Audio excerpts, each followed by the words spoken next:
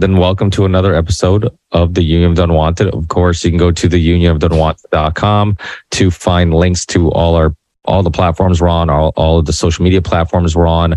Typically, tonight show is a little different because Mike's not with us, but typically the show is live every other Monday at 7 p.m. Eastern time on Rockfin. Then within a day or two, it's available on all the audio platforms and Odyssey and probably a couple other video platforms. So thank you everybody for being with me. I like to go to the new guests, people who haven't been on the show yet, maybe give a little bit of a background. And also, Naomi, I know you're digging deep into some paperwork and documents so that I'm sure you can inform the viewers of, and maybe give a brief background, and then we'll go to Chris and do the same. Yeah, sure. Awesome. Yeah. So jump in, Naomi. Let people know, for people who might not know who you are, maybe a little bit of background, then we can jump into some of your current work. Sure. Thank you. So I'm Dr. Naomi Wolf. I'm a nonfiction writer, and I've written 7, I guess 8 nonfiction bestsellers, usually about women's issues and civil liberties. I'm the CEO of a tech platform, a civic tech platform called dailyclout.io. Our mission is to make democracy easier to drive and more empowering for citizens through digital technology. And I'm the author of a book called The Bodies of Others. Most recently, the subtitle is The New Authoritarians, COVID-19 and the War Against the Human.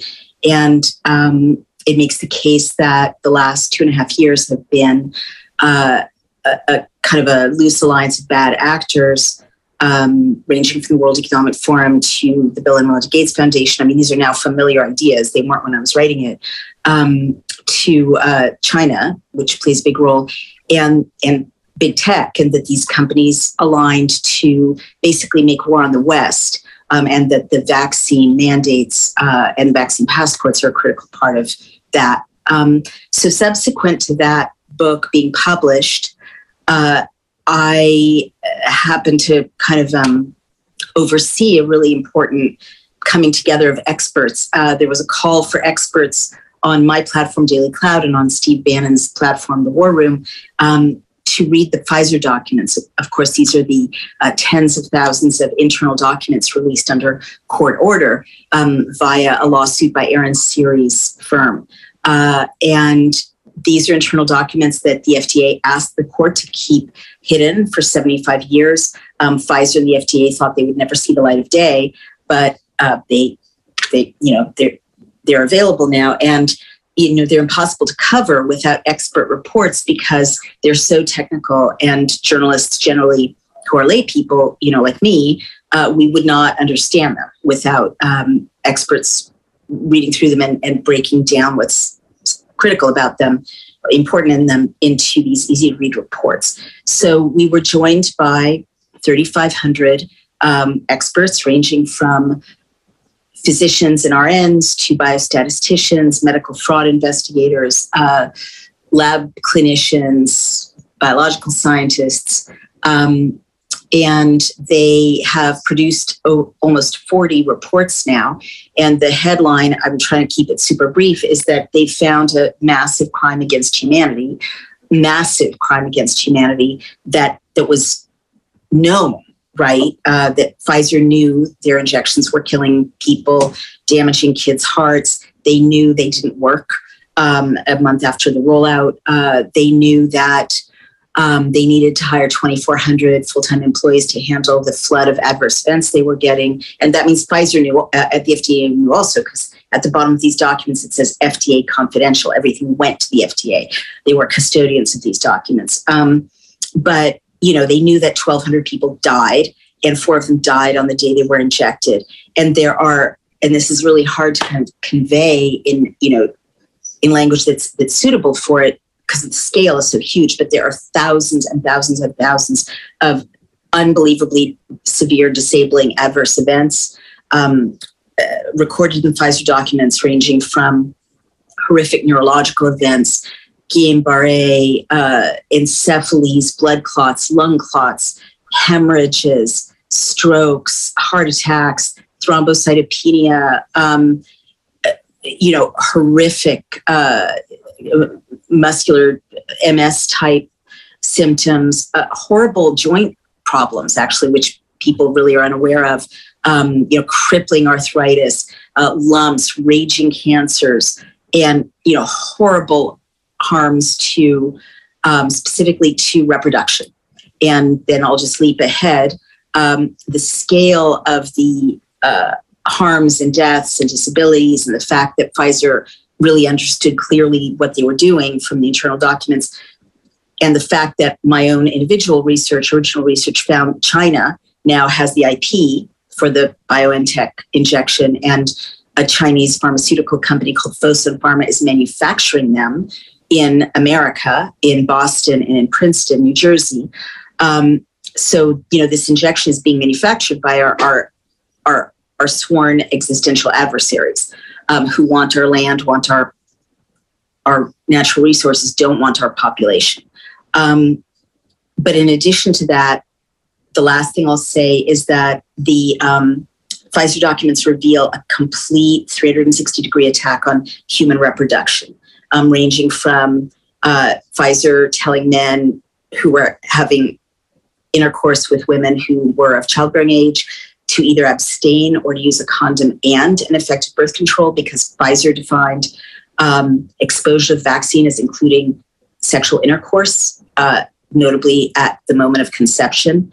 Pfizer knew that the lipid nanoparticles, the mRNA, the spike protein, leave the injection site, even though we were told they don't, and travel within 15 minutes to major organs all over your body, but liver, spleen, adrenals. But if you're a woman, they accumulate in your ovaries, so that with each, and they don't have a visible way of leaving the body, leaving the ovaries. So with each injection, first dose, second dose, booster, second booster, women are packing industrial fats, lipid nanoparticles, and polyethylene glycol, which is a petroleum byproduct, into their ovaries, which may be one reason for the horrific menstrual harms, which are also documented fully in the Pfizer documents. There are like 20 different names for ruined menses in the Pfizer documents. But very quickly, lipid nanoparticles traverse the placenta. They traverse every membrane in the human body. They traverse the blood-brain barrier. But if they traverse the placenta, you get a compromised fetal environment. And Dr. Jim Thorpe is seeing these placentas that are have nettings of calcifications from the inflammation from the lipid nanoparticles. They show that they poison breast milk. Women's breast milk who are vaccinated turns blue-green. There's polyethylene glycol. NIH studies are finding in vaccinated moms' breast milk, babies are having failure to thrive. They're vomiting. They're in convulsions. One poor baby in the Pfizer documents died from drinking vaccinated mom's breast milk.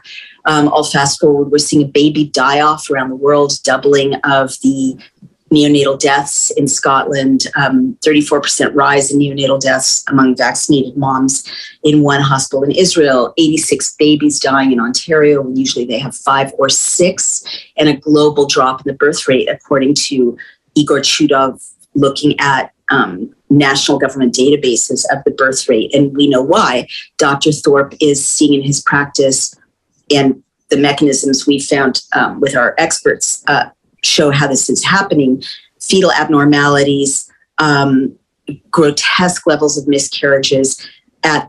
Of 34 women whose pregnancies were followed to term, 28 of them lost their babies in the Pfizer documents.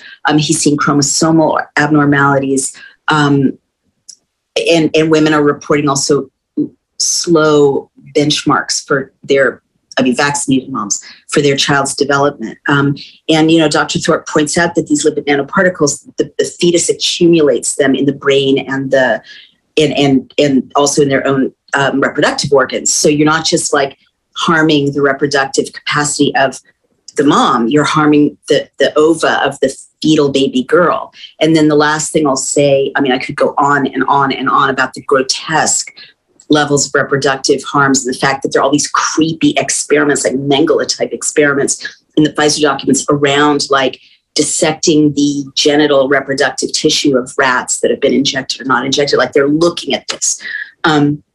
but penises and testes.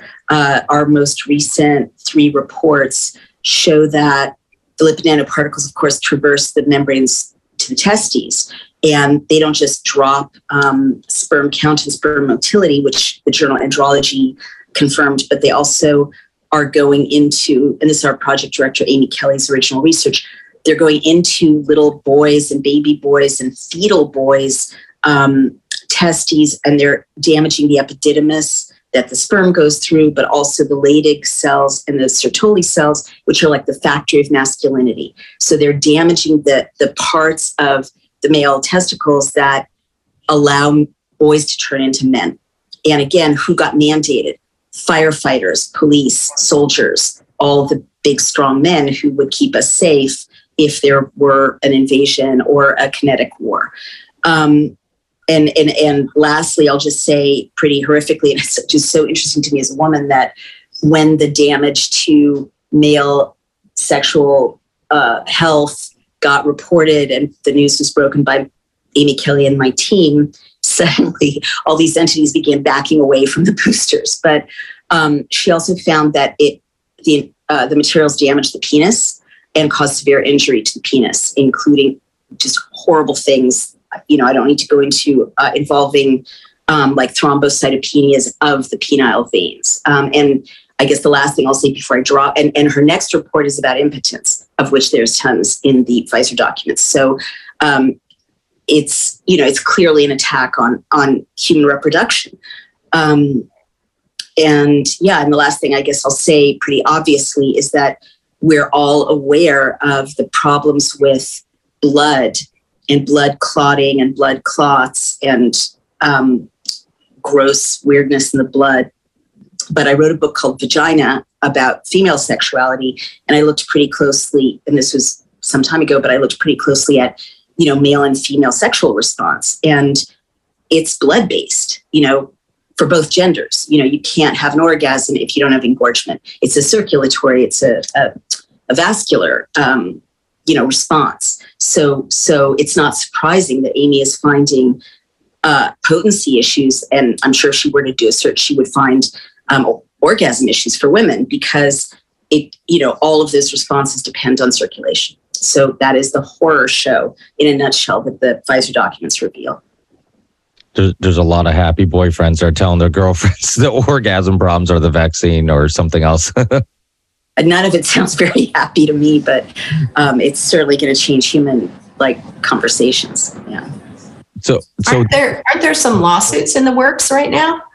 Yes, that's correct, Ms. Newby. So many lawsuits, my God. So our lawyers, Scott Street and John Howard, who won the lawsuit against the Biden administration around masks and transportation, have sued on our behalf Pfizer.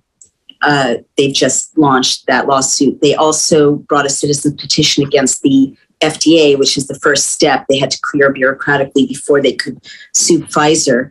And they also brought a lawsuit against Remdesivir, which is unrelated to the Pfizer documents. But I also found out recently that the deplatforming I experienced in June of 2021, when I called attention to women reporting menstrual symptoms after being vaccinated, that was brought about because both the CDC and the White House were colluding with Twitter and Facebook to deplatform, to call attention to my tweet, and in the case of the CDC to put a BOLO, be on the lookout for disinformation like mine, which turned out to be completely true. And by suppressing conversation about menstrual dysregulation, the CDC and the White House caused untold damage that possibly permanently harmed the fertility of who knows how many, possibly millions of women. And this leads me to Chris a little bit, because we're talking about the problem. And of course, one thing that everybody's also thinking about is what's the origin story of the problem? Where did it come from? And I had Chris on some years ago, and then we reconnected after 2020 because I think her research only became even more fascinating. But Chris, can you give a little bit of a background and also a little bit about your book and some of the research you've been doing? Yeah, so my name is Chris Newby. I'm a science writer, an engineer by training. My terminal degree was at Stanford, and I started as a tech writer. And then my husband and I got really bad chronic Lyme, and all of a sudden Lyme disease and tick-borne diseases became my favorite subject. I did a documentary about Lyme disease, which is available on Prime, Under Our Skin, and it really shows the plight of Lyme disease patients. And I would say Lyme disease and tick-borne diseases are the prequel to what Dr. Wolf is saying about our broken healthcare system and how they deal with controversial political diseases and how hard it is to get to the truth out about that. So I did the documentary. It showed the money trail of Lyme disease and how that might be affecting how patients are treated. And then when I did the documentary, which took about 5 years, it moved me deeply because of the suffering going on across the US. The Lyme disease problem was bigger than the government would admit. They were denying that chronic Lyme exists. They're saying that 2 to 4 weeks of antibiotics would cure it, and it's just not true. And they released a vaccine, which was pulled from the market. There are differing opinions on why. I won't get into it here. And then I went and took a job at Stanford Medical School as a science writer and communicator. I was in the clinical trials group. So real familiarity with how clinical trials are run and vaccines are developed. And then I was pretty much decided I was done with Lyme disease and tick-borne diseases. And then I ran across 2 bits of information. One was from Willy Burgdorfer, who was the Lyme disease discoverer, who said I was several decades in the biological weapons program. He weaponized fleas, ticks, and mosquitoes for Fort Detrick, the headquarters there. And he said during the discovery, he covered up some information about other agents that might be contributing to the disease. And then also I spoke to a witness, and got documentation that supported the fact that the U.S. government dropped infected ticks on Cuban sugarcane workers in 1963. Oh. So anyways, I guess that being bitten by a tick in 2002 changed the course of my life. And now I've dedicated my life to trying to get the truth out about tick-borne diseases and fix the medical system so we can help this ever-growing population of chronically ill people. And today I work half-time for a foundation called Invisible International that is working to improve the system for treating people with these invisible diseases, which includes long COVID and nasty tick-borne diseases. So that's where I come from. Yeah, and you went down the bioweapon rabbit hole, and that's where this is all coming together in regards to the possibility of COVID being a bioweapon and whatnot. What was your opinions on that with your history and knowing that some of these diseases could have been linked to, research studies, a bioweapon of some sort? What was your opinion when the whole COVID thing happened? Well, when my hypothesis was floated in my book, I was snubbed and discredited. And I was, I'm an engineer by training. I worked in Stanford Medical School, so I really did 5 years of research for the book. It was all very well cited. I was very clear about what I knew and what I didn't. But I saw the machinery of the government orchestrate this cover-up, and I'm sure Dr. Wolf has personally experienced it. So I would say I haven't researched the COVID lab leak theory, but I'm keeping an open mind that it could have happened based on my experience with this huge bioweapons program. I mean, intuitively, it seems like it could be a lab leak, and I'm sure Dr. Wolf can speak to that. Oh, can I jump in and ask you some follow-up questions, Dr. Newby? Sure. Thank you. So what, I'm sure this is all in your book, and forgive me, but why would a U.S. defense entity release harmful, whatever weaponized ticks on U.S. soil. I mean, I can see using it as a weapon. I mean, not that I like it, but I can see using it as a weapon against, enemies or enemy societies. But why would they do that? Was that an accident? And my second question, sorry, is there's an entity called the Crary Institute, honey. What's that? Carey Institute in Millbrook. And they seem to be doing experiments like this. And I just wonder if you're familiar with it. I've heard of the Carey Institute. I in my book, I sort of put into context this huge entomological and biological weapons program, which involves stuffing arthropods with disease agents. And then later it progressed to just growing bacteria and viruses in sometimes mediums that had toxins to create super weapons. And the process for making a reliable bioweapon would take 10 to 20 years because it would have to be deployed by some guy on an airplane who drops an incendiary cluster bomb on it. So there are a lot of experiments that happen along the way, and lab leaks happen. We know that. So there would be the basic research for concepts. The Pentagon would send over military objectives.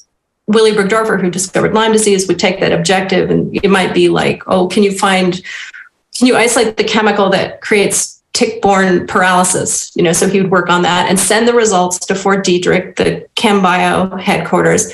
They would do a small pilot study, and then they would take it to a proving ground like Dugway Proving Ground in Utah and do pilot studies, most of them not controlled.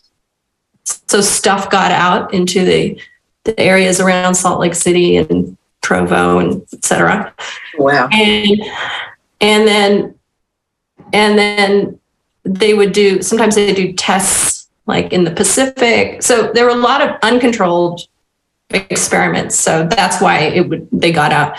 So Willy Burgdorfer, who was the guy who said pretty much a confession, I believe that the sickness in Lyme disease wasn't just caused by the spirochete Borrelia burgdorferi, but this other agent that we would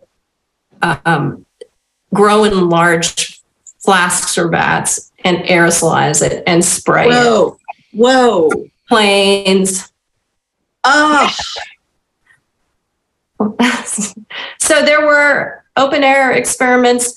Tugboats went, this is in the 50s, up and down past San Francisco Bay and sprayed live agents that they said were simulants. They didn't cause harm, but they did kill some people.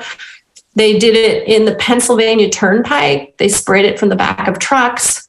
Oh, is this all in your book, or is this? Yeah, it is. I mean, some of it, there's a lot of it on Wikipedia right now. Look up SHAD, SHAD. That's some of the airborne experiments they did in 1950.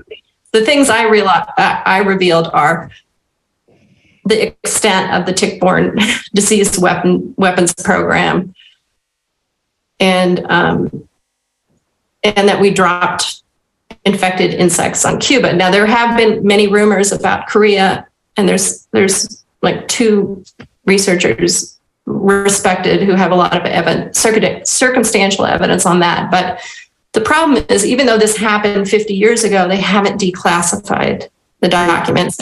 And so my passion is saying, hey, declassify these so we know what was released where. So we're not wasting a lot of research time on antidotes, because there can be like 80 different germs inside a tick, 28 in the US.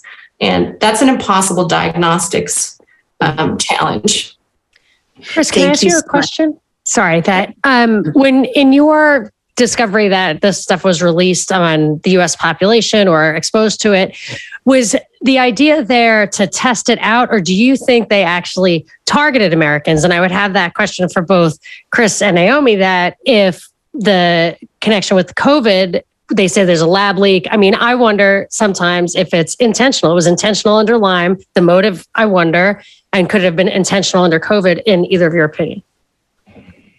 Well, the Lyme discoverer, Willy Bergdorfer, was a Swiss German from Switzerland who came here in 1951.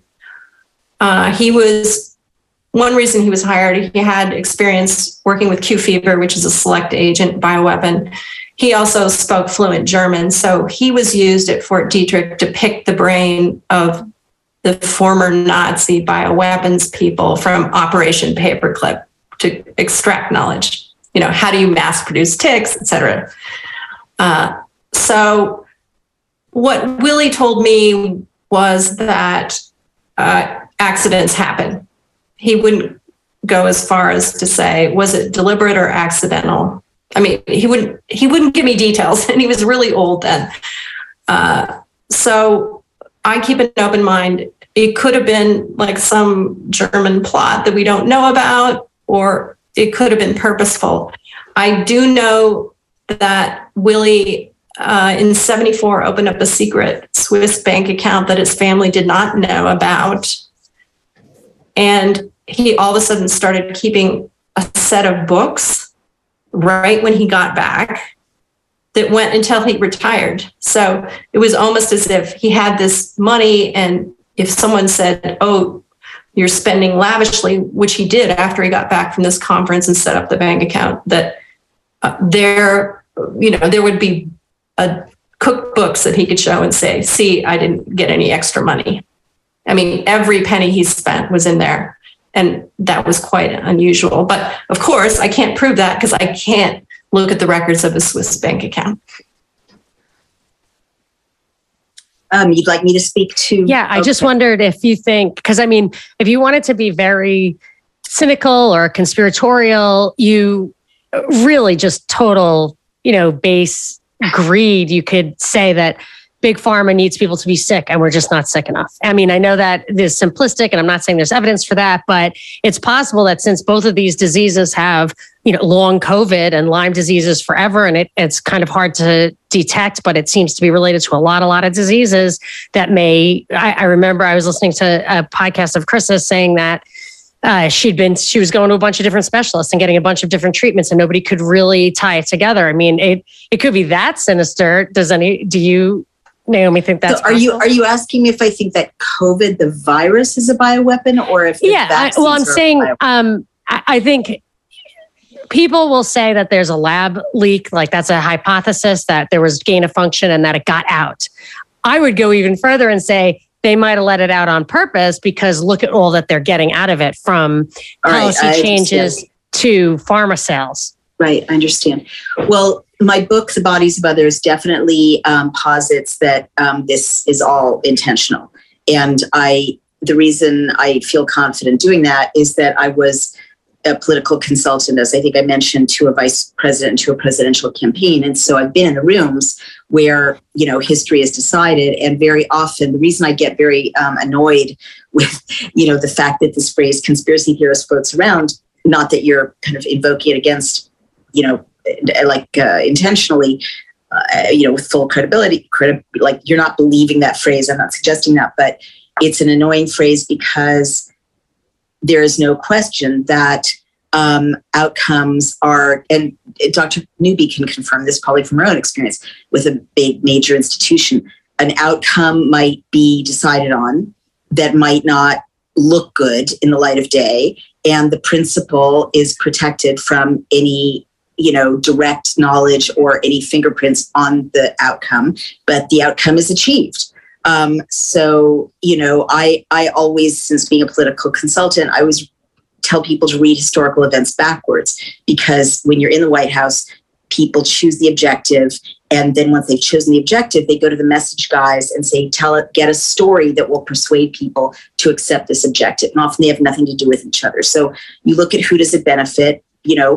China is the source of the virus. China is the source of the PPE. China is the source of these injections that are killing everyone.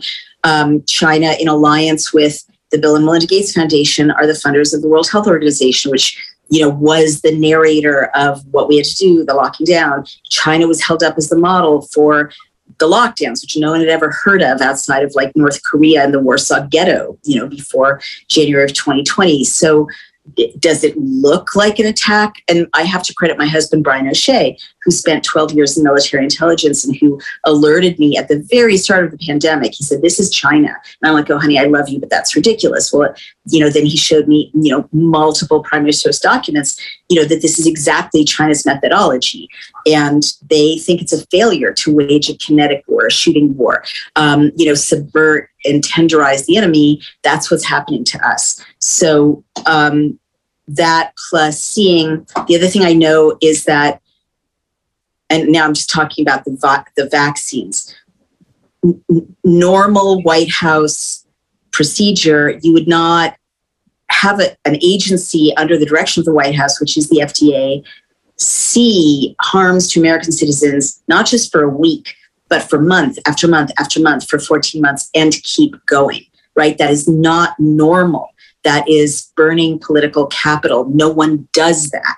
So as a result, I have to conclude, knowing how White Houses work, having been, married to a White House speechwriter, been around those rooms, I concluded that this administration is hostage to China, and that therefore you are getting an attack on the American people that is sustained, that would never, ever, ever, ever happen under ordinary circumstances. That's my conclusion. I'm so sorry, everyone. I would love to stay and talk, but I do need to go and do the Shana Tova sort of things. But thank you all, and I'd love to hear what everyone has to say. But I'll watch the video. Thank you. Thanks so much. Thanks for coming. We appreciate it. Awesome. I know, Steve, you want to jump in? You had some things you want to say? Yeah, there's a handful of things, and we were fortunate enough on the morning show there to have Amy Kelly on last week, I believe, week before. It's kind of all mashed together, but the project director that Naomi's working with on the Pfizer documents, and the way that she was describing what the lipid nanoparticles do is they basically, bore through whatever barriers exist in your body, whether it be blood brain or, whatever barrier, and that's what they're designed to do. And not only are we creating either potentially sterile or potentially testosterone or masculinity free human beings, there's now a whole subsect of LGBTQ, LMNOP, IA, WKRP plus people who are going to identify as eunuchs. So there's eunuch rights that are now on the table when all else has been removed. And it just seems like the tie-in there was a little bit too much, because this is, I think, the second or third time that I've been hearing about the quite literal demasculation of men through these injections and products.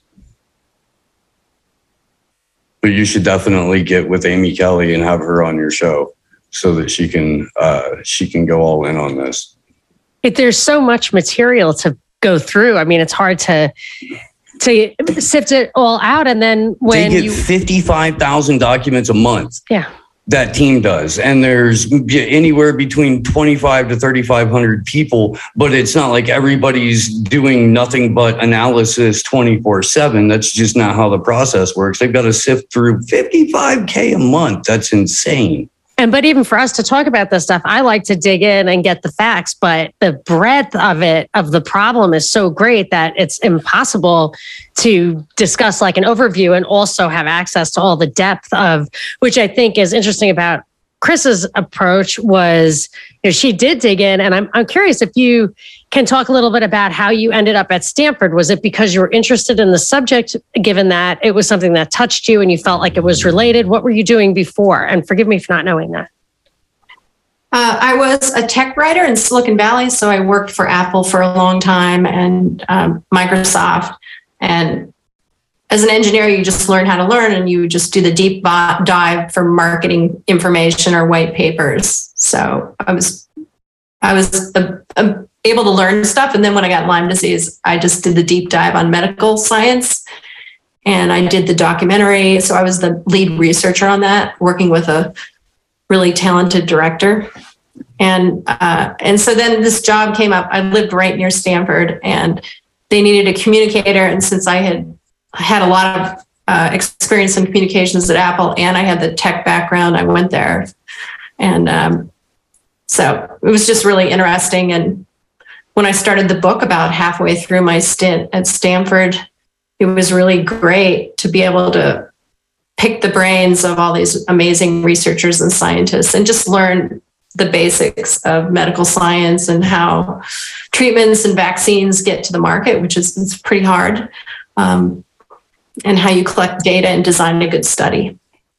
And they were cooperative. They weren't labeling you as somebody who is trying to overturn the apple cart. And then also, like, is your attitude towards these kind of subjects that they really are comprehensible to the layperson? I mean, short of really not knowing specific words that are kind of very jargony, was it really something that you think people could like do their own research, or is that you think it's a lifetime to dig into like even just it's one? Really, really complicated, especially genetics. And I think that's why the jury's still out on was COVID a lab leak or come from a natural origin.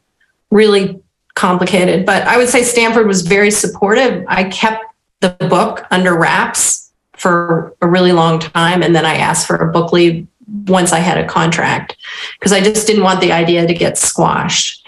And then also, most of the researchers are funded by NIH at Stanford. And what I was saying, which is 100% true, is the NIH was one of the many government institutions, including universities, including Stanford, that worked on the biological weapons program. There were 50 universities. A lot of times, the mini projects that would support a weapons system were compartmentalized. So, for example, the Ohio State was told, we just want to know the lethal dose for Rocky Mountain spotted fever if we spray it from aerosol. And so they took 67 monkeys and they got the lethal dose. And then the government told Ohio, the Ohio researchers, this is just, we want to know how much can be aerosolized and it might injure lab workers, not that they were planning to spray it from planes. And then Stanford worked on sort of the nozzles and how to separate the particles, the physics of spraying bacteria from planes. Somewhat unrelated, but did you have to radically change your diet when you had long-term Lyme disease? Is that something that you've had to experience? Or because I know somebody who had to completely cut all kinds of things out of her diet after she got long-term Lyme disease or permanent Lyme disease or whatever the technical definition of it is. And is that something that's like common, or is that rare? Is that a blood type thing? Do you know? Am I just talking silly here? No, I mean, everybody has a different body. You come with a different gene set. You were bitten by a tick, and who knows what combo of germs were released in your body. And then the cure that everyone agrees with is if you give someone like 2 to 4 weeks of antibiotics in the very beginning, chances are you can keep the infection from becoming chronic. The problem is we don't have a Lyme disease test that works in the first month reliably. And a lot of doctors take a wait and see attitude, and people become chronic. And then mainstream medicine has not acknowledged that chronic Lyme exists. Just like long COVID, some people don't believe it's a real thing yet. And there's certainly no treatments for it. So because of long-term antibiotics, some people do have long-term gut issues, but if you're with the right doctor who makes you take probiotics throughout the whole process, then like I have been cured after IV antibiotics, and I've been good at probiotics. So I've had no gut problems. Other people do. And if you undertreat the Lyme disease organism, some people don't know or they didn't get enough antibiotics, or it didn't resolve itself, or they didn't get all the bugs in the joints in the brain, and they have ongoing gut problems. Well, the Lyme disease topic, and I told you, Chris, when you were on my show, probably both times, but it was close to me as a topic, as an interesting topic, because my mother had Lyme disease and she was misdiagnosed. And I live in Massachusetts, East Coasters. I mean, everybody knows somebody who's had Lyme disease. It's quite common over here. And, I know the rest of the U.S., you're starting to see spots where it pops up, but in the East Coast, it's everywhere. You hear about it all the time. And the weird thing is there's so many people who got Lyme disease and they have different symptoms, like radically different reaction to it. Some people have digestive problems. Some people have joint pain. Some people have fatigue. Some people have headaches. So it's really a unusual and very unique disease because it just seems to react completely different with everybody. And then when my mother got Lyme disease, and she still has tons of issues due to it because it took a long time for the doctors to decide that, like, hey, I think this might be Lyme disease. And my daughter got it. She got it when a couple years ago. She got a tick on her. I don't know if she officially got it or because we immediately put her on antibiotics, but she had the tick bite. This was during COVID, so they didn't want to see her. And I'm like, no, you got to see her. I'm like, this is serious. I'm like, we found a tick on her. The next day we saw the ring. And we're like panicking, and I'm calling the pediatrician. They're like, no, we don't need to see her. Just give her antibiotics. And like Chris said, obviously that really beats up your gut health. So we immediately got her on probiotics and prebiotics and made sure she was taking that on a regular basis. But it was two completely different experiences. My daughter, who, if she has any type of issue whatsoever, she'll tell me, and sometimes exaggerates those things. And she didn't have any symptoms. She went on to antibiotics, had no symptoms. We took care of it immediately, and she got to antibiotics in her system, 2-3 weeks, whatever it was, and she was good. My mother waited, didn't know what she had, and now she has, long Lyme disease. So it's such a unique disease, and it's amazing how, if it's not misdiagnosed, how quickly and easily it can almost be taken care of. I don't know how common that is. If some people, even if you do take those antibiotics immediately, might still have issues with it. But it seems like if it's not misdiagnosed, it can be taken care of pretty easily. One question I have for you, Chris, is this idea of like all these different reactions to the disease. Do you think would that give any more reason to believe that it was a bioweapon? Because people have so drastic different experiences with it? I don't think whether it's a bioweapon or not, who knows, Lyme disease. It's mostly the complexity of what's injected into you by a tick. So first of all, the tick bites you, and the saliva suppresses your immune system, and it has a numbing agent, so you don't know the tick's attached. But that suppression of your immune system can happen up to a week. And so if scientists are now finding that tick can have 2 to 4, it's not unusual for it to have 2 to 4 different kinds of organisms that it injects into your bloodstream. And so let's say you pull out the tick right away and you take 3 weeks of antibiotics.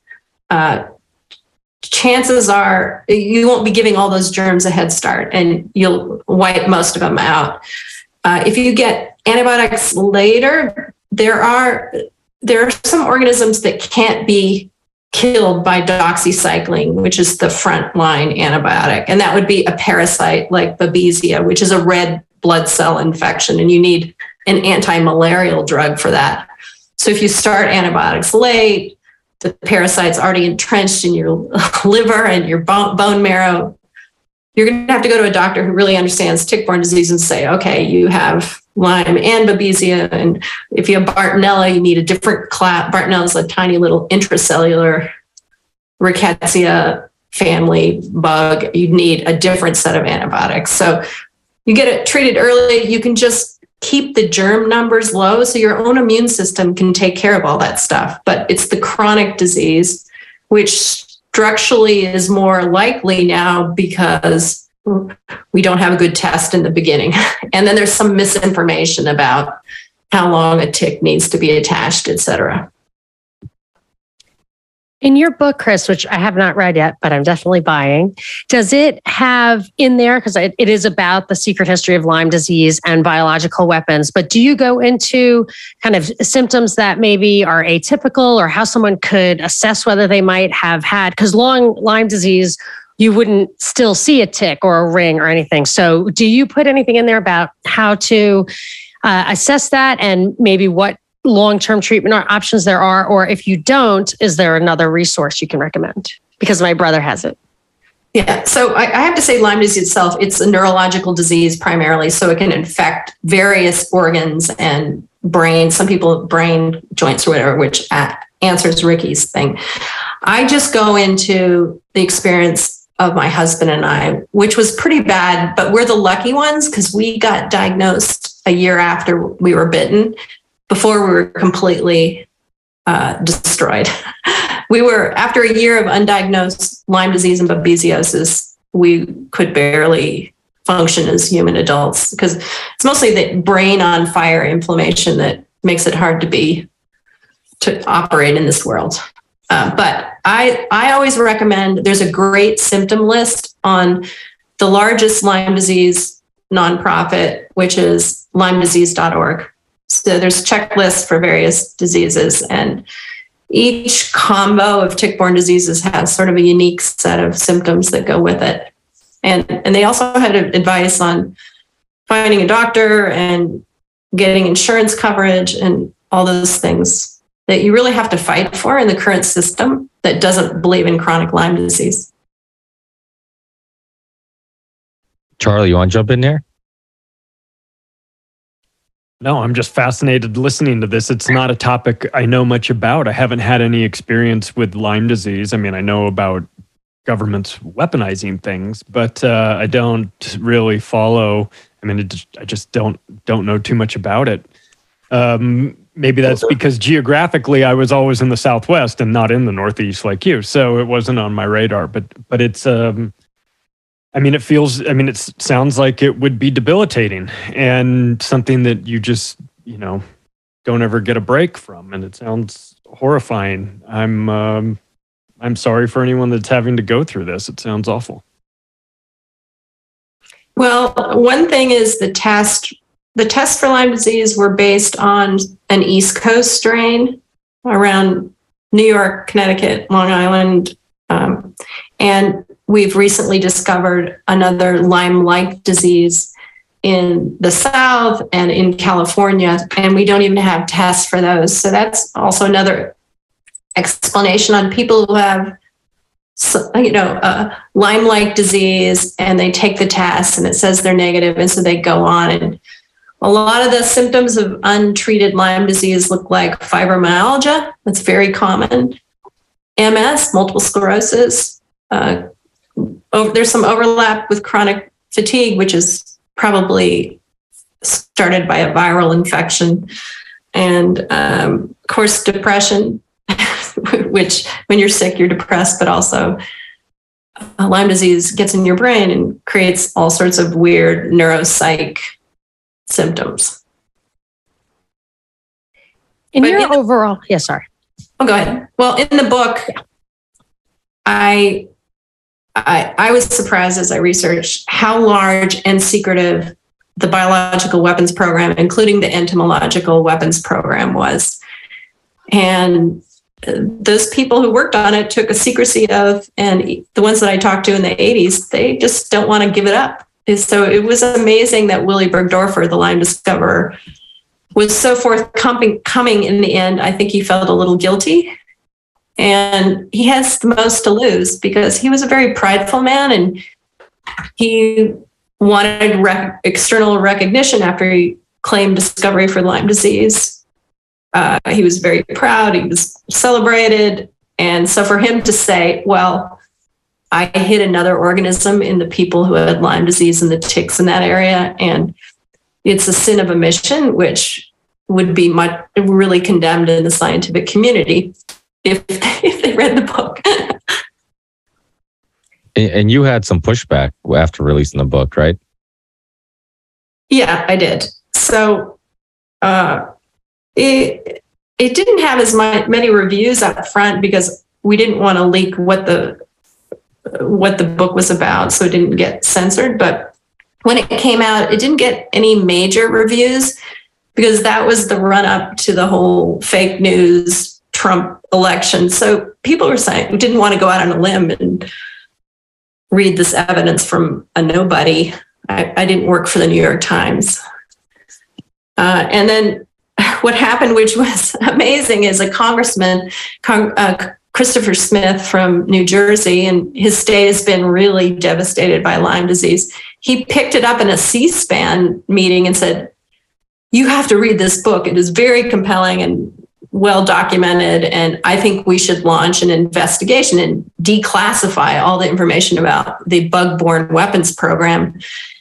And he put an amendment into the DoD defense budget, and he's done that 3 years in a row, and it's gotten canned for various reasons. But I think when that happened, it became an international story. It just sounded so crazy, like you're stuffing diseases and ticks and dropping them on people. But I feel like I've put together a really good background and evidence that this indeed was a huge program, and there were many instances where these experiments were done on U.S. soil, a lot on tick-borne tularemia in Alaska. The CIA was part of this program, and they hired the Smithsonian Institution to collect birds from all over the world and pick ticks out of their noses and ears and send them to Dugway Proving Grounds to find really good ticks for various places like, Vietnam, we need some weaponized ticks for Vietnam. So it's just huge, and a lot of opportunity for accidents. And so, like, one of the craziest open air, uncontrolled experiments was on coastal Virginia near Norfolk. A university researcher was funded by the Army and the Atomic Energy Commission to make ticks radioactive. Lone Star ticks, which are non-native and carry deadly Rocky Mountain spotted fever and induce alpha-gal red meat allergy. So take those and release it in several sites around Virginia, and then go back every month and collect those ticks, use the Geiger counter to see how many spread, how far, then put those radioactive ticks back in the grid where they were collected, and keep doing that for a couple of years. And the site where he did that was on the Atlantic Bird Flyway. And sure enough, a year or two after those experiments ended, that's late 60s, there was all these Lone Star ticks. There were established colonies in Long Island. People were dying like crazy of Rocky Mountain spotted fever. And actually, that's when they started really investigating what's going on here, is early 70s when those spotted fever deaths happened. And then at the same time, there's this freaky Lyme arthritis. They'd never seen it before. And at the same time, in that same area, there was first in man this Babesia red blood cell infection. So what I did in the book was go back to the history, not just when they discovered the Lyme spirochete, but what happened before and what were the clues with animals and people that something unusual was going on. So for 3 freaky new diseases to show up in that very small area, and I did animations to show that was the ground zero where it's been spreading. It's spreading now. It's going, past Ohio, up through Canada. Ontario's Lyme cases have gone up 4x in the last couple of years, down through the Carolinas. So you just said something that really alarmed me, that there is a tick that can give you I just looked it up, alpha-gal syndrome, where you would be allergic to red meat and mammal products. I mean, given the agenda that's on the board right now, I imagine they're working on that. That's what I was clumsily trying to get at, was that exact thing. I just never even heard of that. That's like, it's just obviously super dangerous. I didn't even want to mention it, but I figured, well, I guess it's out there. I don't want to connect those dots, but that seems like I saw a guy scary. at a conference talk about it. Wouldn't it be great if we use this to, make everybody sick so that they wouldn't be able to even physically eat red meat? Because they'd all have this virus. Wouldn't that be great? And everyone on the stage is going, yeah, that would be great. And I guess everyone else is watching it like, you sound like a lunatic for this. But that's, I think, the mentality of these people. There's no, the ends justify the means. So whatever the goal is, get people to stop eating red meat. Who cares if we have to poison them with, some new tick-borne disease? And it's a really rare thing, because I remember looking up to see, because I kind of thought veganism just I'm married to a Texan, like it seems like a mental illness, I looked, I was like, is anybody even allergic to red meat? And it's very, very rare in nature for that to be the case. But that it's like antabuse, I guess, for, if you want to stay off of alcohol, you take antabuse. This would be like that. Boy, it just definitely seems like something that the big T they would pull. Yeah, we don't really know why this all of a sudden occurred in the early 80s, this alpha-gal thing. There hasn't been much research until this year, when the Tick-Borne Disease Working Group is trying to get NIH and CDC is concerned about it. So there's a web page now, and they're trying to allocate more research dollars.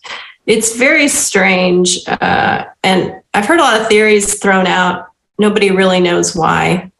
But to back up to why we weaponize ticks in the first place, there's a passage in the 1959 Army report, the annual report, that says the advantage of arthropods, which are ticks, fleas, and mosquitoes, as bioweapons carriers are these: they inject the agent directly into the body so that a mask is no protection to a soldier, and they will remain alive for some time, keeping an area constantly dangerous. So it's like a stealth weapon, because you can't find fingerprints or serial numbers on a tick.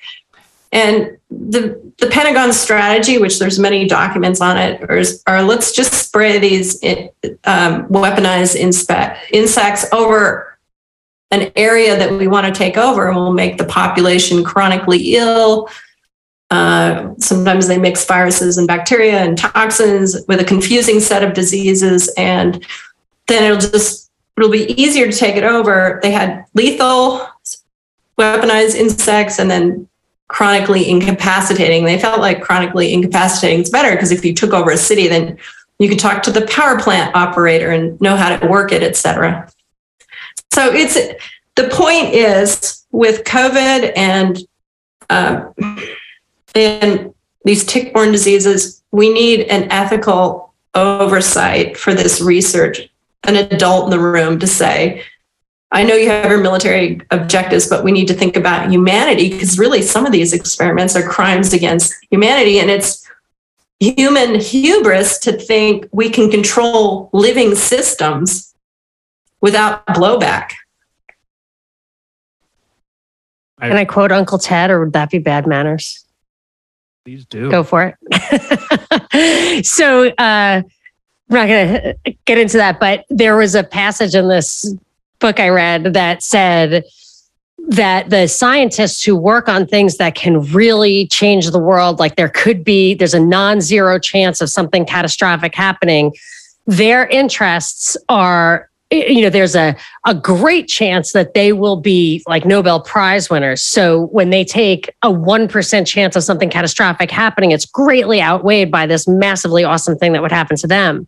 Whereas if you weigh that 1% chance against the interests of 7 billion people as a collective, and I'm no collectivist, but it is logical that he would never make the right answer for everybody. Like they cannot, to kind of support what you're saying, to have the decision-making made by the people who would benefit from whatever it is they're after, they cannot make the right decision as far as the impact they might have on everyone. Well, I don't know if you've ever seen the film Dr. Strangelove by Kubrick, but I loved in all the military offices, over all the offices, there were a sign that says, "Peace is our business." And I think that's sort of like the group bias bubble that these worst case scenario military groups get into. And they're just thinking, oh, this pandemic will be bad, it'll be bad, it'll be bad, and they aren't like measuring the risks of, for example, like putting a cleavage site in a bat virus. Like, if it got out, what would happen? Well, they were certainly gung-ho about rolling out mRNA injections and that technology. And before coronavirus was set its, feet over here, it was something that had been pushed. At least there's Fauci and Peter Daszak and a number of other people on record at the Milken Institute going back at least to 2019, if not 18 and 17, talking about this technology. And to an earlier point about long-term customers, they've been created with these products or with a combination lab natural disease, regardless of whether that was the intention or not.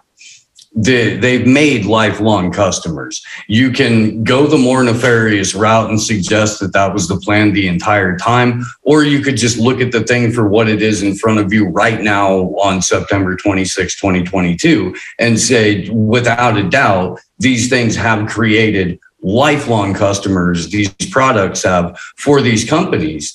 And who wouldn't then, at that point, in that position, want to take advantage of a situation like that? Because if history has taught us anything, it's that once you introduce a pharmaceutical solution to the problem, you create an entire cottage industry in what the products release afterwards in order to deal with the side effects from that product. And then there's another micro cottage industry for the side effects of the side effects, and so on and so forth.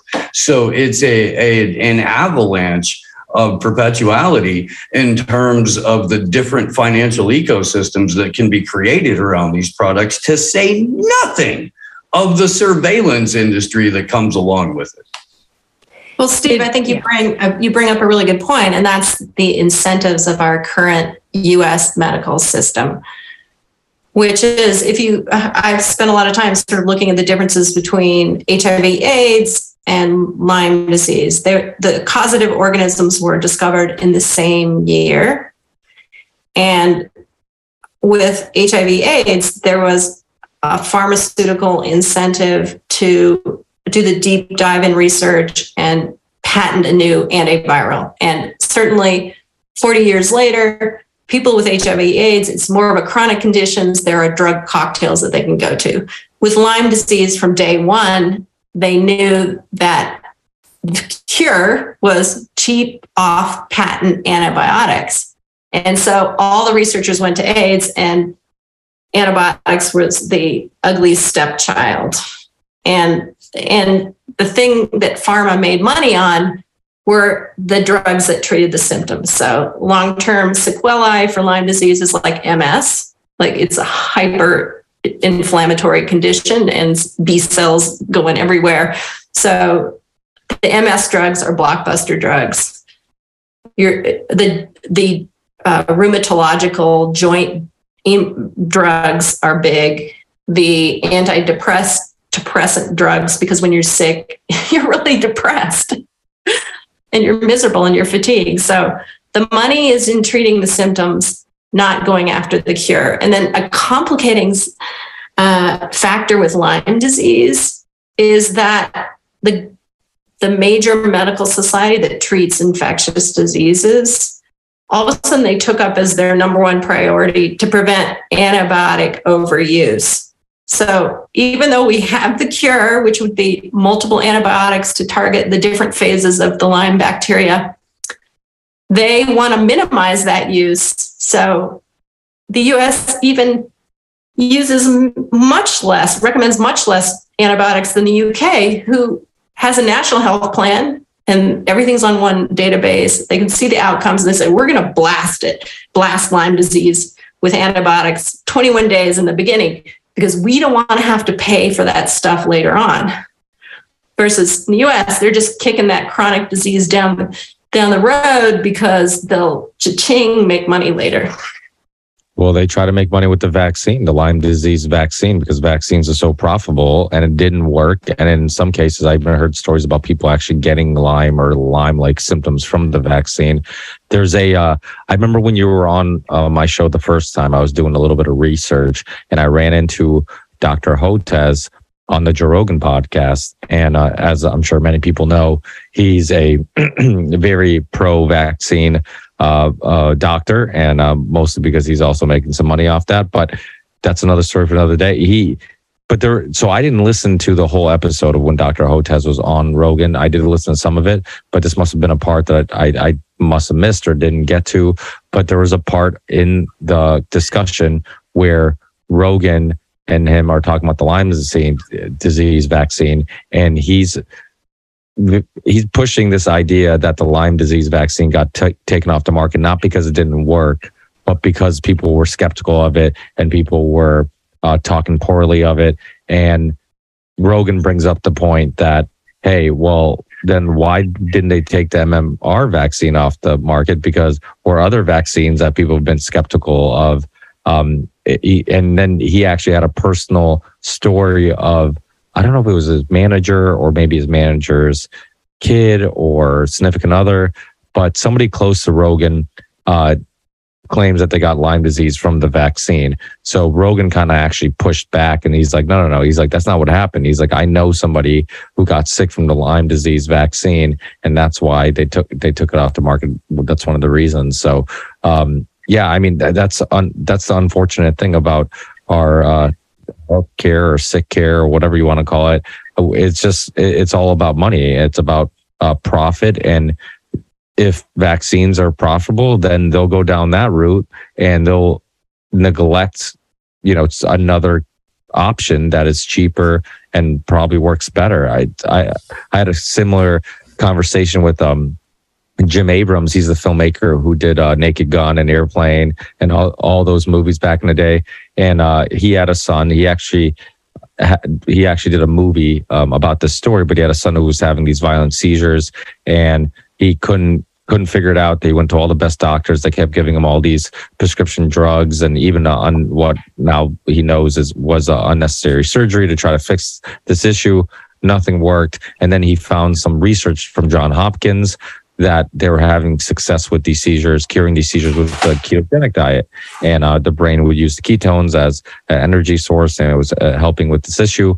And he goes to his doctor and he's like, why didn't somebody suggest this? He's like, well, they were doing this research. And then eventually they're like, well, let's figure out how we can get somebody in ketosis, using prescription drugs, or let's figure out, a route that's more about, basically it was a dietary solution that they didn't want to explore anymore. And they were looking for other ways of fixing the issue. So it wasn't something that doctors were suggesting to their patients. So he ends up putting his kid on the ketogenic diet, cures his child of all these seizures. He becomes a frustrated parent because he's like, you're telling me all this stress that was put on my child, on our family, because his other children felt like they were neglected because this one child, Charlie, needed all this attention.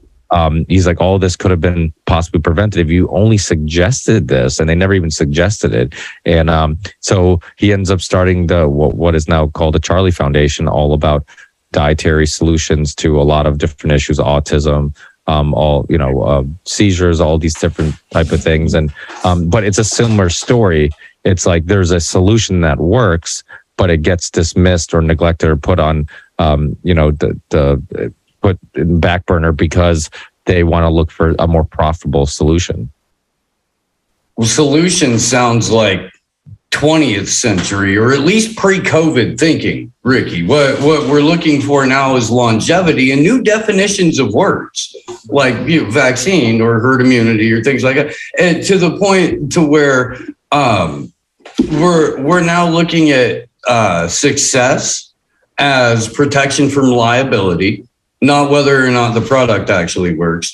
We're looking at efficacy as whether or not the bit we remove from 1 to 8 mice and call it a clinical trial and we're done.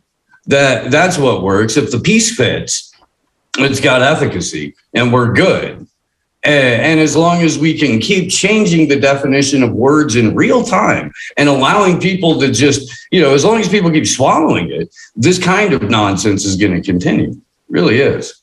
Big Pharma is moving to a subscription service, much right? Like Netflix. They would just like you to subscribe to their plethora of products each month. Oh, and it looks like you need an upgrade. Luckily, we can do it remotely now that you have the chips in you, which is convenient.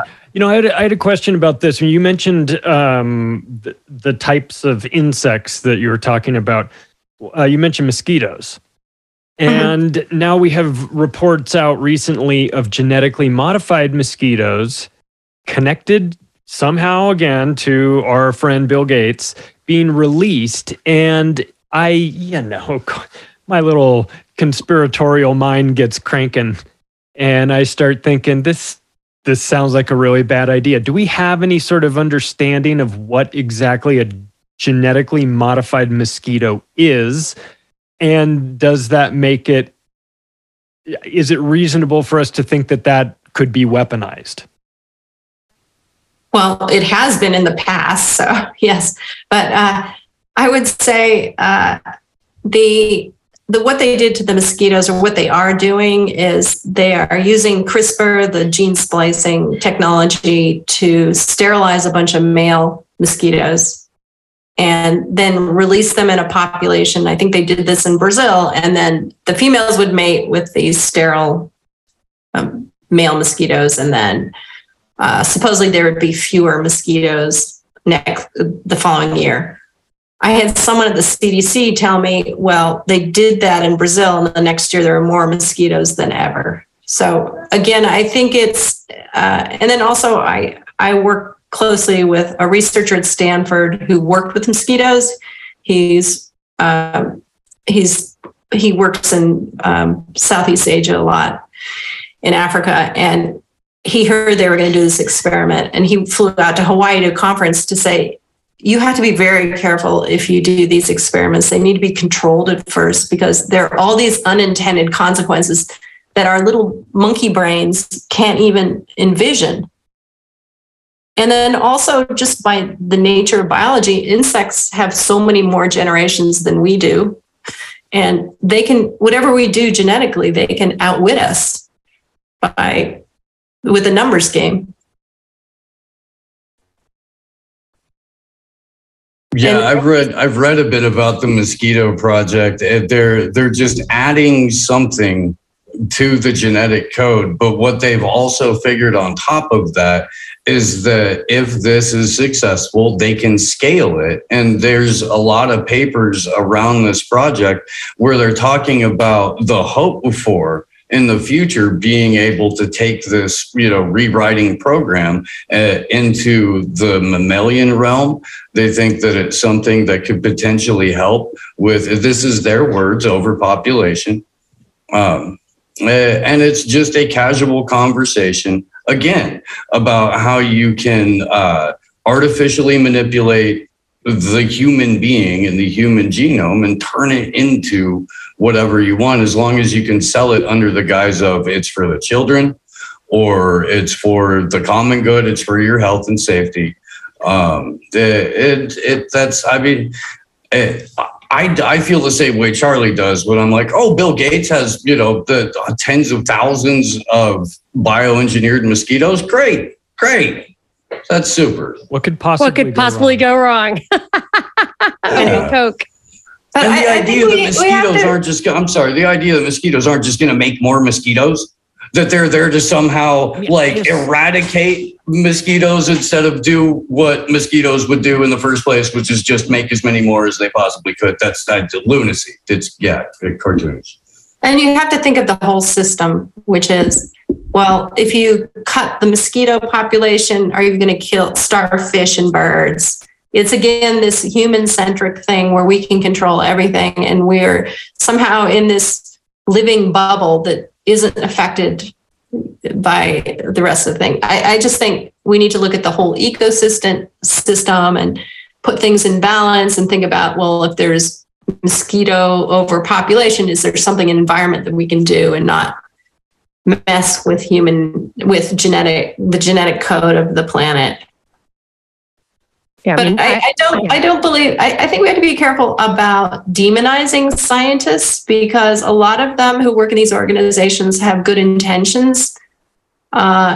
If you look at the COVID thing, before the COVID vaccine, the fastest vaccine to get to market took 7 years. And then with COVID, we did a vaccine in a year. And so we just, because of panic, we threw out all the ethical and safety checks and guardrails that the other vaccines had to make sure there are no side effects. So there's something about our system that was sick in the decision-making and the communicating process.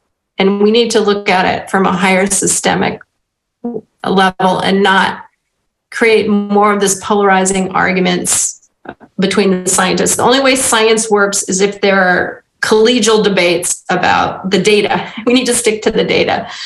So that's my opinion. And I don't believe in vast conspiracy theories. I believe in human fallibility if we don't put multiple minds together to solve these really, really challenging problems, which are mostly of our own doing.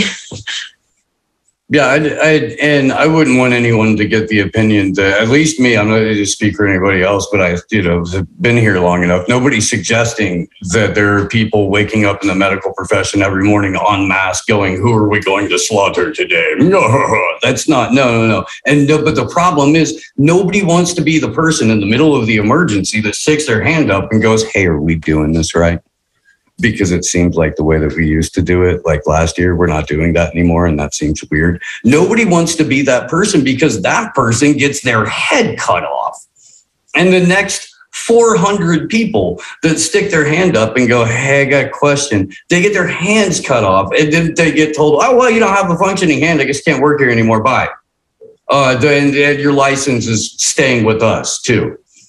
And so it takes enough, unfortunately, catastrophe to get enough people to go, hey, wait a minute, I have a question, because the data that we have now says what all those one-handed people were saying last year.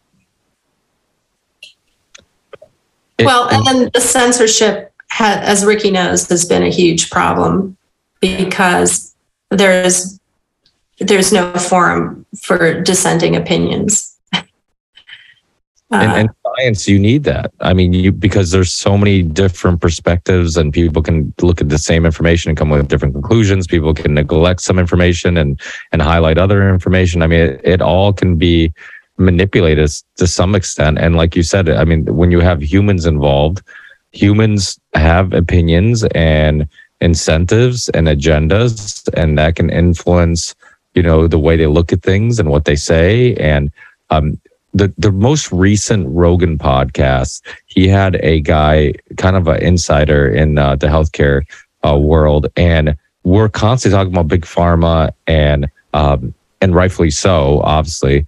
But he puts a lot of emphasis on the health insurance companies and how much of our current issues are due to them and how much control and influence they have on what medicine you can or cannot get, what medicines are are more expensive than others, and all these things.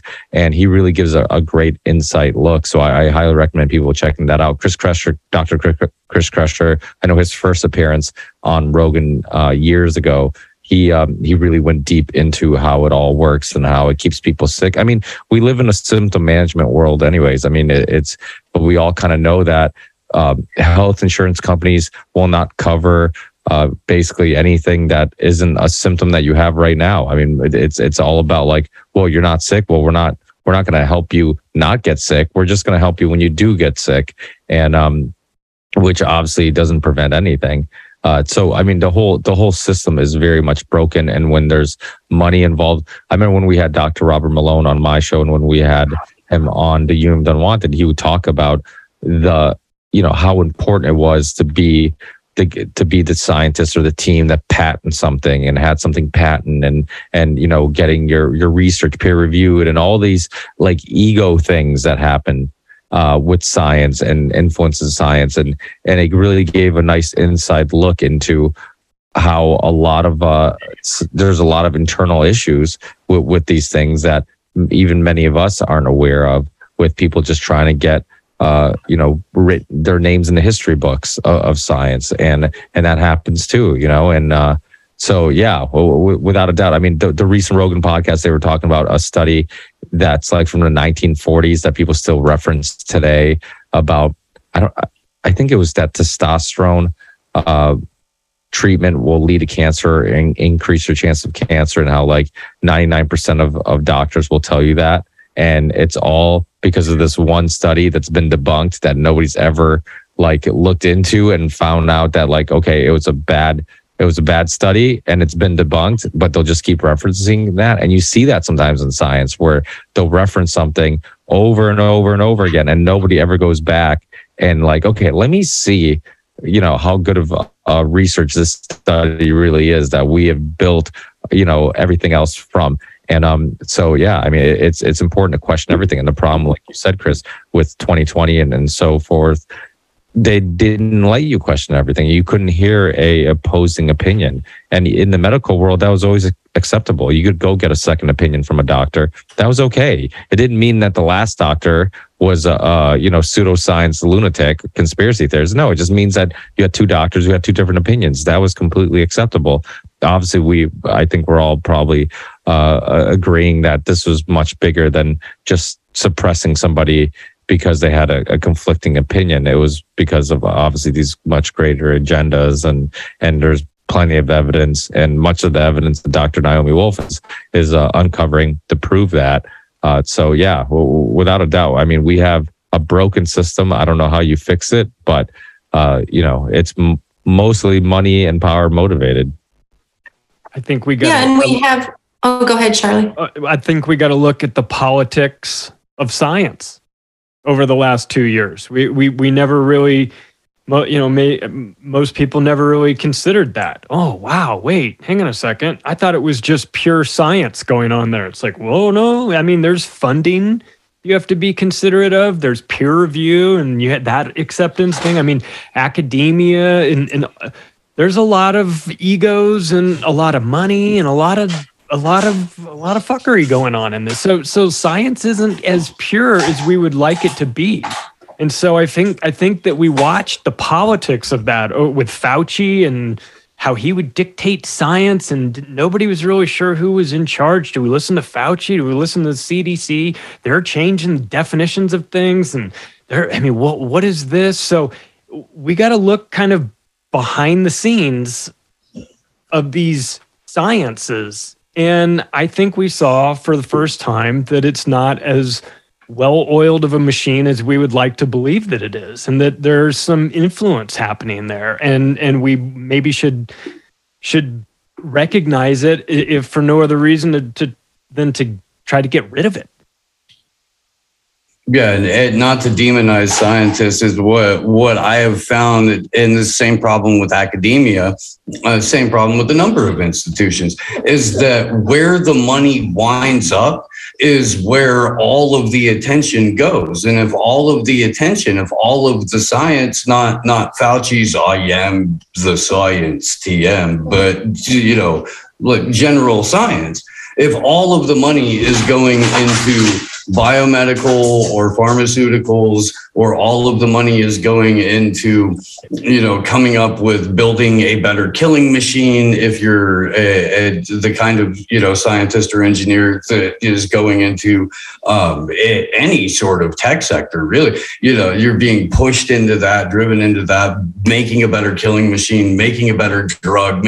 And so if there's no money and no opportunity to do anything that genuinely benefits humanity or would further health overall, not further the bottom line of a pharmaceutical company and their investors, but further health.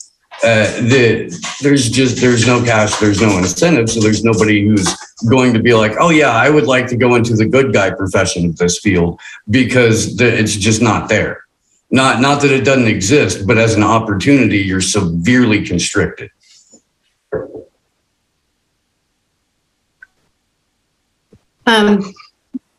Yeah, and the publisher parish ecosystem now is hard. People exaggerate their studies, the findings. There's sort of like a mafia of academics who, if they have a certain hypothesis, they can shoot down like the new innovative ideas, and the new innovative ideas often don't get funded. So that's another symptom of a sick system. Yeah, you call up your journalist buddy with this particular journal or reviewers. Hey, I'd like to buy you a drink. And then while you're there, you trash the study, and he goes out and his journal has an article trashing the study, and then all of the other respected ones do. And because media is done assembly line style, by the time it gets out of the journal and into the MSM, they've got 3 people that they can get a pull quote from, all of whom either wrote the article for or were part of the initial trashing of the journal article, which makes it debunk quack science in the mainstream almost overnight without anyone really having to do any work. Yeah. And the thing about science, and not to pick on scientists or doctors or any, because there's a lot of good people everywhere. But for a while, it's like let's go after roofers next, just to make it fair. They got it coming. I feel bad for roofers. That's a tough gig. I was one, I think. Yeah. So you know all about it. But yeah. But the thing is, like, anywhere where there's money or profit to be made, it basically there's going to be corruption. And for a long time, people thought that the scientific world or the medical world was immune to that issue. And I think now it's kind of been exposed that it's like, oh no, they have the same issues that politics has, that everything has, basically. And I think it's probably a good thing that like people are waking up to that, because hopefully we can filter out the bad people and the things that don't work, and we can reintroduce or rethink the way things work and create a better system. So I think that's some of the good that's come out of 2020, is that, the term experts doesn't mean that you can't question them.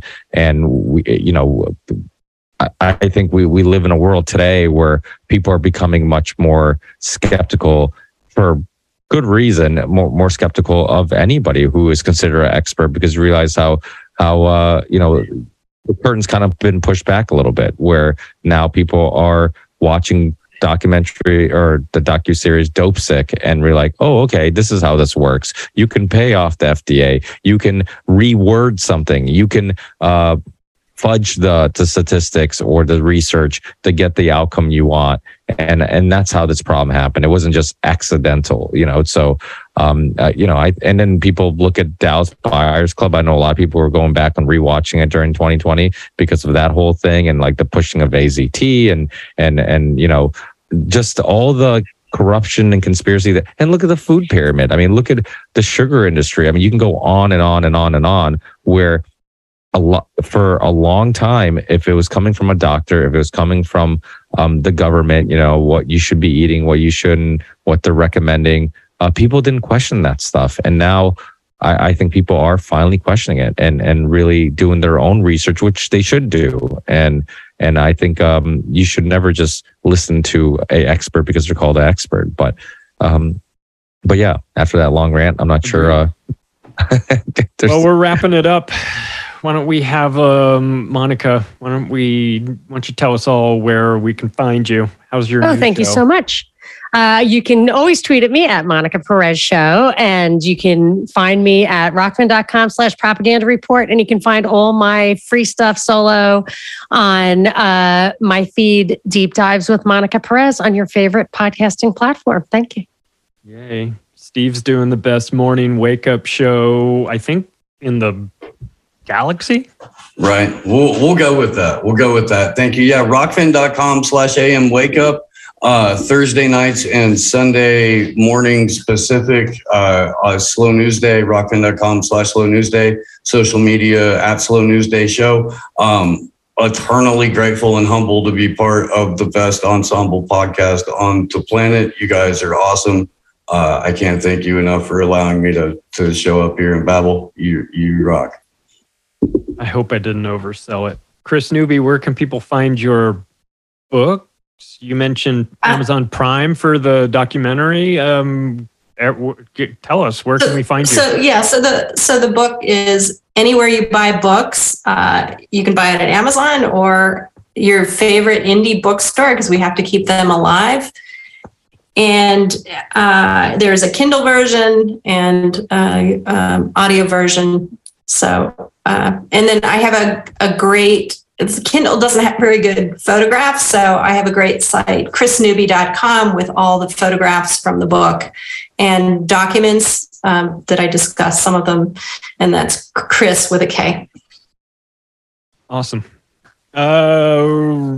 Ripple Effect? Yeah, the rippleeffectpodcast.com. Audio is obviously available everywhere you can get audio, even though I've been hearing a little bit of feedback about Spotify censoring some of my shows. Hopefully it's just a glitch. I don't know. I'm just speculating here. But I've had a few listeners reach out to me saying that they've had some issues, and this has happened a few times, so who knows. But you can always go to the rippleeffectpodcast.com, find all the episodes and all the platforms I'm on. I'm on just about all the major video platforms minus YouTube, because of the censorship issues Chris brought up earlier. And yeah, so you can go to the rippleeffectpodcast.com and find all that stuff and more. And like I mentioned in the beginning of the show, also don't forget the unionoftheunwanted.com. That will also bring you to all our sites and all our links and all that stuff. And Charlie, and of course we got to let people know Midnight Mike, who's typically with us, the OBDM show, awesome show, Charlie's favorite show actually. Yep. And one of the funniest shows out there. Please check out Midnight Mike and the OBDM show, and Sam Tripoli, which Chris has been on. Actually, I think we've all been on Sam Tripoli's show multiple times. And samtripoli.com, you can find all 900 shows that he hosts and co-hosts. And that's a little bit of sarcasm, but he does a lot of podcasts. I do love his explanation too. He's like, well, instead of talking to myself, I just do podcasts. He's got a point. I mean, it's a way to monetize his insanity. He'll tell you that. That's great. Macroaggression's available wherever podcasts are served and in video format on vigilante.tv now. Yeah, Berwick added me there, so you can find it there. Band.video, Rockfin, and Odyssey. You can follow me on Twitter @macroaggression. Thanks, everybody. Great show. Yeah, we'll see you guys in a couple of weeks. Also, that was Jason Burmis who dropped in for a little bit. Burmis was in. Yeah, and then Scott from the Rebunked podcast, Rebunked.news, and who else jumped out? Oh, of course, Dr. Naomi Wolf. Check her out also. We'll put links in the show description. Thanks, everybody. Hopefully, you guys all join us again in the future Union of the Unwanted. Thanks, guys. Have a great night. Take care.